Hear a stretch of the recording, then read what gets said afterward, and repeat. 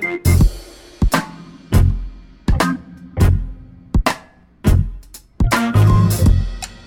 everyone. It's Adasha Townsend of the Feast and Fashion podcast. I'm a veteran food and beverage journalist who's worked with some of the most notable media outlets in the world. Feast and Fashion is the intersection of food and fashion, one beautiful plate or glass at a time. With each episode, I will introduce you to fascinating, fabulous people in the culinary industry. Today, Karine Calixte joins me. This classically trained chef works as a private chef and, wait for it, also as a glamorous plus-size model. During this episode, we chat about how she juggles both businesses, plus yet another fashion and food-focused venture with her sister. Welcome to Feast and Fashion, Karine. Yay! Thank you for having me. Thank you so much. I have watched your videos and just your content on social media, and I don't know what I love more, the food or the fashion, lady. I really don't. I mean, I try to serve you both, equally, equally yoked. I try to give it to you good on both, both sides. I love it. And you are serving it very, very well. So let's first talk about culinary school and what interested you in cooking. So I'm blessed to come from both sides of my family are really, really good cooks. But my father, he actually cooked professionally. Okay. So when I was a little girl, he was working in this restaurant in Boston that was one of the first real fine dining restaurants in that area called L'Espalier. And he worked under the chef who I just found out passed away, actually, Monsef Madeb, and who was a genius in the culinary field. So my father worked under him and actually made him my godfather. So when I was a little girl, I used to be in those kitchens, he used to bring me and I'd watch the hustle and bustle of during service time. And I was completely in love with that. I thought it was the coolest thing. I thought my dad was cool. I thought my godfather was cool. All the men on the line. So yeah, so that kind of sparked something sold in me. Yeah. Yeah. And, at that time, growing up, my mother always kind of deterred me from that because that's such a crazy life. And, when you first get into restaurant business, you're not getting money or anything like that. So, that was always kind of pushed in the back burner. And I was pursuing midwifery. I wanted to be a nurse midwife. And so I went to school for that. But then I realized I didn't want to do that. And then I kind of without saying anything to anybody, enrolled into culinary school. What? You secretly enrolled in the culinary school? I secretly enrolled into culinary school. I was working the front desk at labor and delivery at the hospital because I was trying to, get my foot in there with nursing and stuff. And then I was on my break on the computer and I was thinking you know what? I need to go to school. I need to do this. This is what I need to do.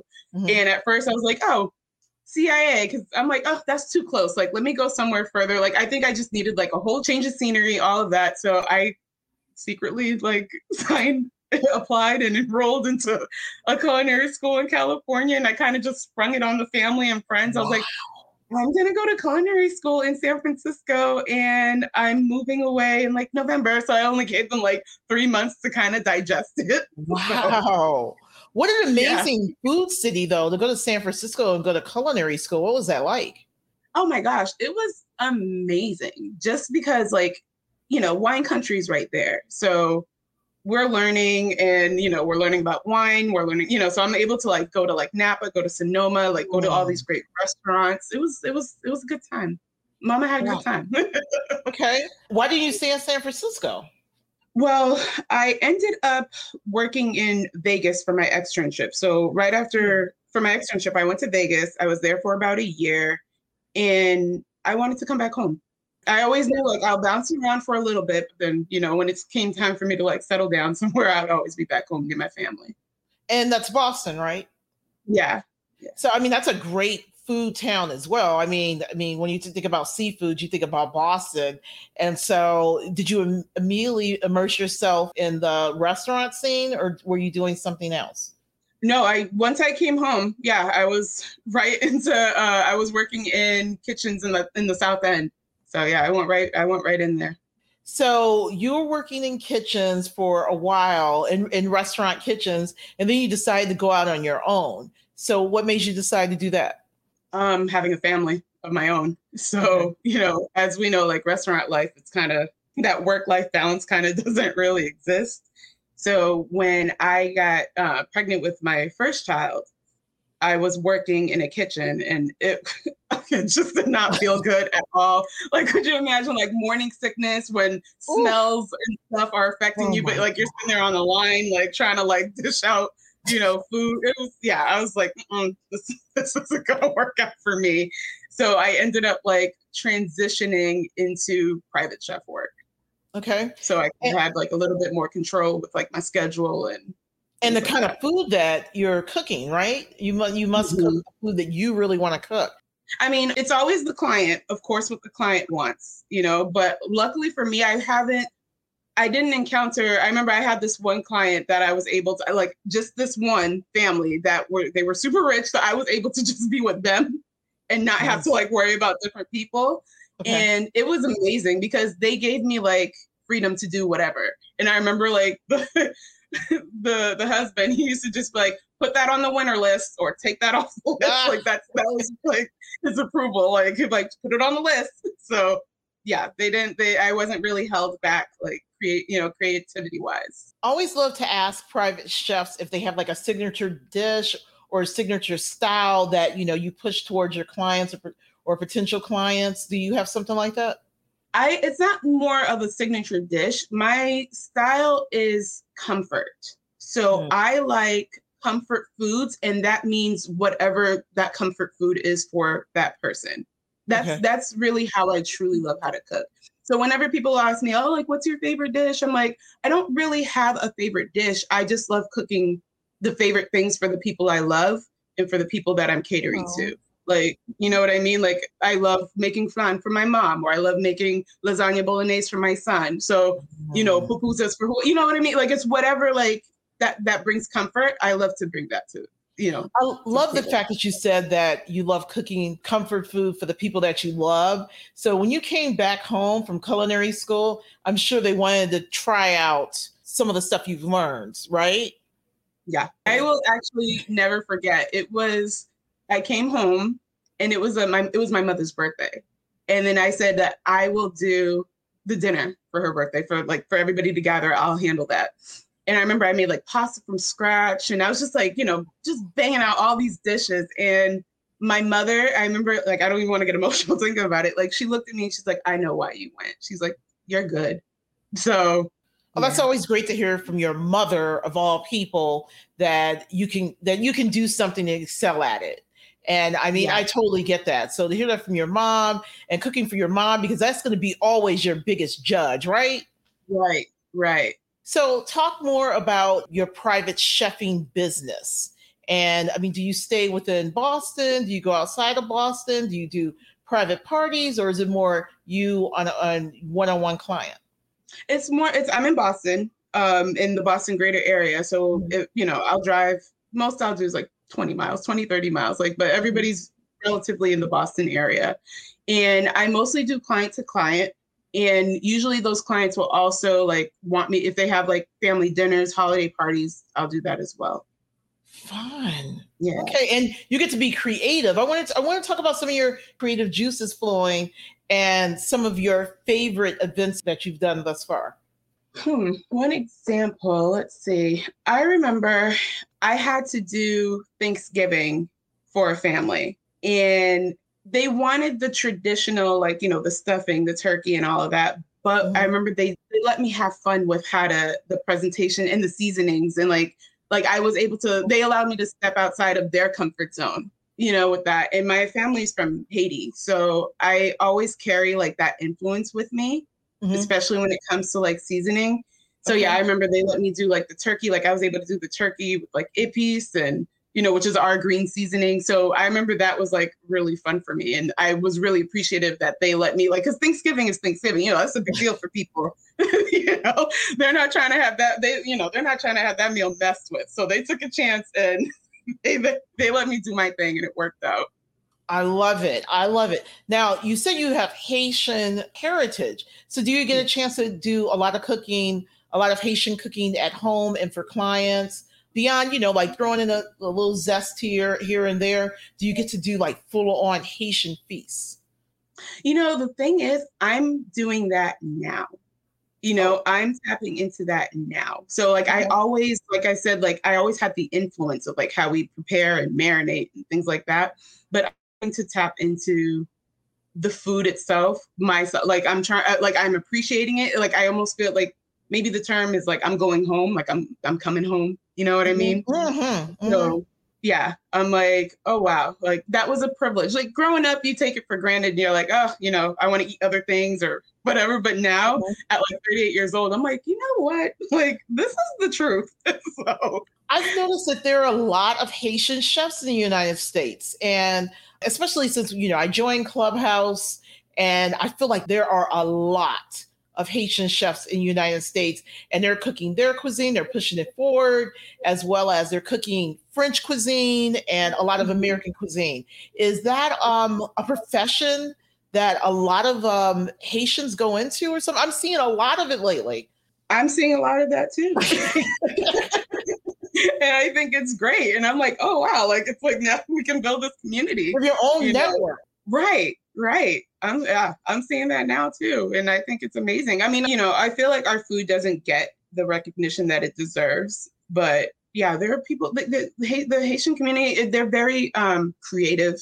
Like it's a very creative group of people, like whether it's painting, sculptures, for furniture designing, things like that. So it would make sense that they're, because being a chef is an artist. So that falls right into that.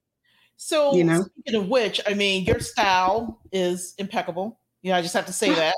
I want you to talk about how your style plays into your personal style, how it's influenced by your culture and how you influence your food with your whole personal style. So my style, that always will be to my mother again too. Like my mom was like a very, very big influence on me, like with fashion. My mom always, like when I say slayed, like my mother always, I remember coworkers would be like, I don't think I've ever seen your mom repeat an outfit twice. And I was like, no, because she just was always put together, like head to toe, like hair, makeup, like growing up, like she was like the most glamorous person that, I've seen, like besides people on TV. So she always had that influence on me, and not even just being like, not just like glamour, but just always be put together. She always instilled that in us as her children. Like always make sure you present yourself a certain way, always just look put together. And I think a lot of that carries with, who we are. And that's one thing, like, so that could be one less thing that people can say derogatory towards us is that, they look a hot mess. And it's like, like, Betty will be like, not my kids always look good, So because you have like this regal presence, long, big earrings, cropped hair, you just have this look. So is that how you got discovered as a model as well? I actually had like the big hair when the cropped hair is new. Okay. But I was kind of like scouted out when I was around like 19, but I didn't really take it seriously. I was in college at the time. And I did the headshots and everything, but I was just like, I was focusing on other things, but I always loved fashion. And I did always long for like representation in the fashion industry. So that always, was something in the back of my mind. And unfortunately, even within like, being a plus size model, people think like it's the same worries that like a straight size model has about like weight, shapes, looks, things like that. So even like throughout the years when I was thinking about like, oh, should I dive back in? I always let like those insecurities like, creep up in there. And I always pushed it to the back burner. So it really wasn't until like one time I saw a casting for the only plus size fashion show during Boston Fashion Week. And I was like, something in me just said, just go. I didn't have any professional pictures that were up to date or anything like that, but something said, just go. And I went and I ended up booking it. And then from that situation, it kind of just snowballed and I was just like working. Nice. And so you do runway and you do print as well, right? Yes. And I've done a couple fit. It's kind of like, if you buy a dress and you're like, oh, this dress fits me like really nicely. That means like, there was probably like a fit model who was your size, kind of like a live like mannequin. Really? Okay. Yeah. Yeah. Oh, wow. So if you ever like some jeans and you're like, ooh, it was probably a fit model that, had the same ooh like you did. And oh, okay. I'm going to think about that, and I'm going to thank you. I'm going to thank models like you for that. Next time I buy a pair of jeans, because it's always, if you have a little curve here or there, it's always difficult to buy a decent pair of jeans. So talk about your style. I want you to describe exactly your personal style. My style, I would say it's comfy, cute, with a little something, something. I'm a mom of two, so things change. I used to be running around in like stilettos all over the place, and it's like once I had some kids, it's like, well, let's put that to rest. I'll only do that for like work, but yeah, I'm all about like just cute comfort, and I love accessories. Like I love like hats and earrings. Like I love a red lip. Like even if I'm just wearing a t-shirt and jeans, like a red lip kind of like just levels that up a little bit for me. So just comfy, cute with a little pizzazz. Now, how do you, when you take your fashion, because like I said, you're amazingly, stunningly fashionable. So you take your fashion and you put that with your food. How do you merge the two businesses together? Ooh, that's when plating comes into play for me. That's when I love it. It's the plating of the food for me when it comes to merging that together. Like, I'm sure this saying is said all the time, your plate is your canvas, right? And, making your sauce, like drizzle a certain way, like that makes your plate, your food sexy. So that's how I approach it is, have your sauce be your accessory, have your, your plates and, things like that. So that's how I kind of take the approach the same way. Do you like color as well? I do. When like it comes to your plating and clothing and all that good stuff. I do. The thing is too, I've noticed with like how I plate now, if you look at my food, like it's very simple, but then I'll have a pop of something, which kind of how I just describe to myself and how I dress. So I love it. I absolutely love it. So talk to me about how hard is it to juggle all of this? You've got the fashion, you've got the food, you have a family, and, as women, when you're juggling so many things, it gets a little crazy. So talk about some of the challenges. Ooh, it's a challenge. Like, I'm not one of those people to be like, oh, all you got to do is I'm still trying to find that balance. I'm still trying to figure that out. But I do know that I learned to like say no. And that was very big for me because I was always spreading myself too thin.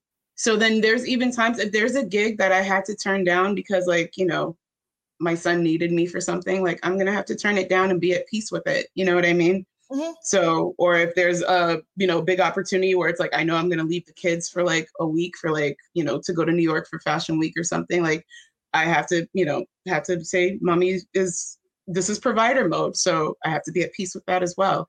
So I think that's something that I'm learning and that I'm trying to hone in on. It's just, saying no when I can and being at peace with it.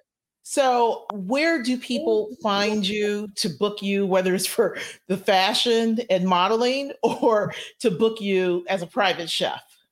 Honestly, Instagram has been a very big tool. Like prior to that, I've never had it before. And it wasn't until like when that first gig happened for modeling, like the designer was like, well, you need an Instagram. And I was like, oh, okay. I opened it. I didn't have any, like I said, I didn't have any professional pictures or anything like that. And as I started growing, like that's, a lot of clients have, because I'm a freelance model at that. It's not like I'm signed to an agency or anything like that. I've been doing this on my own and done fairly well. And it's been through Instagram. It's been through word of mouth.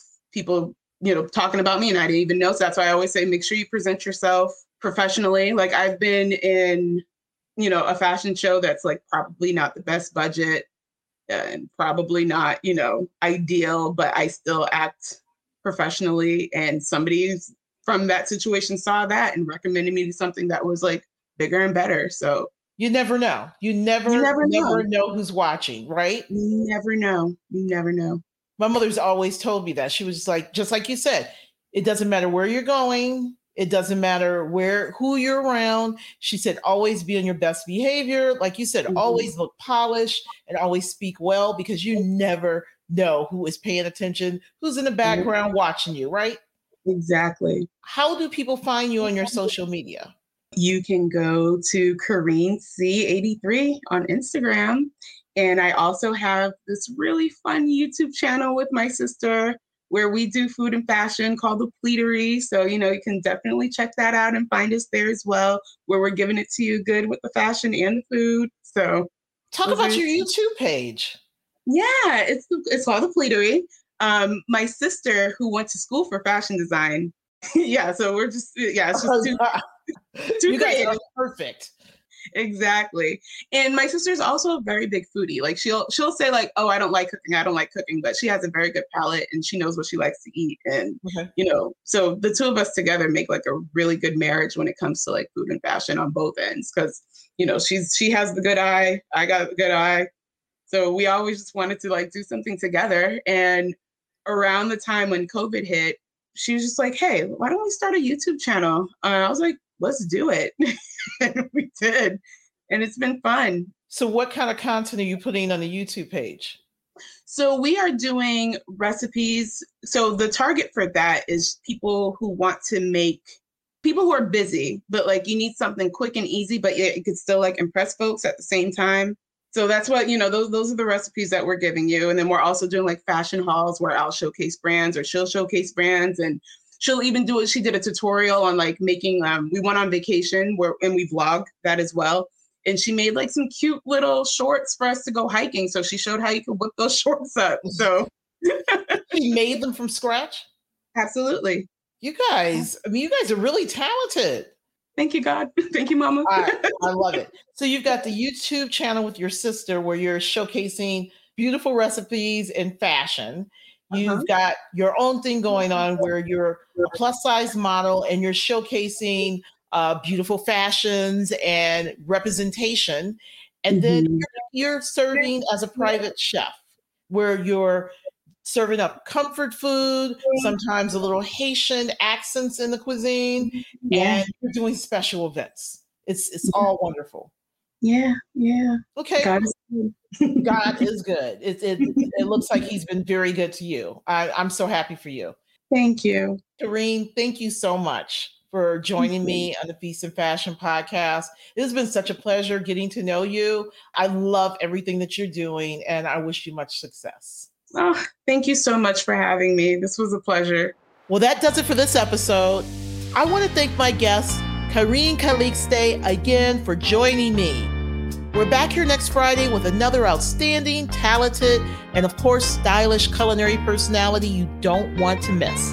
Thank you so much for listening to Feast and Fashion on the Eat, Drink, Dine podcast network. I'm your host, Adasha Townsend. Meet me back here next Friday.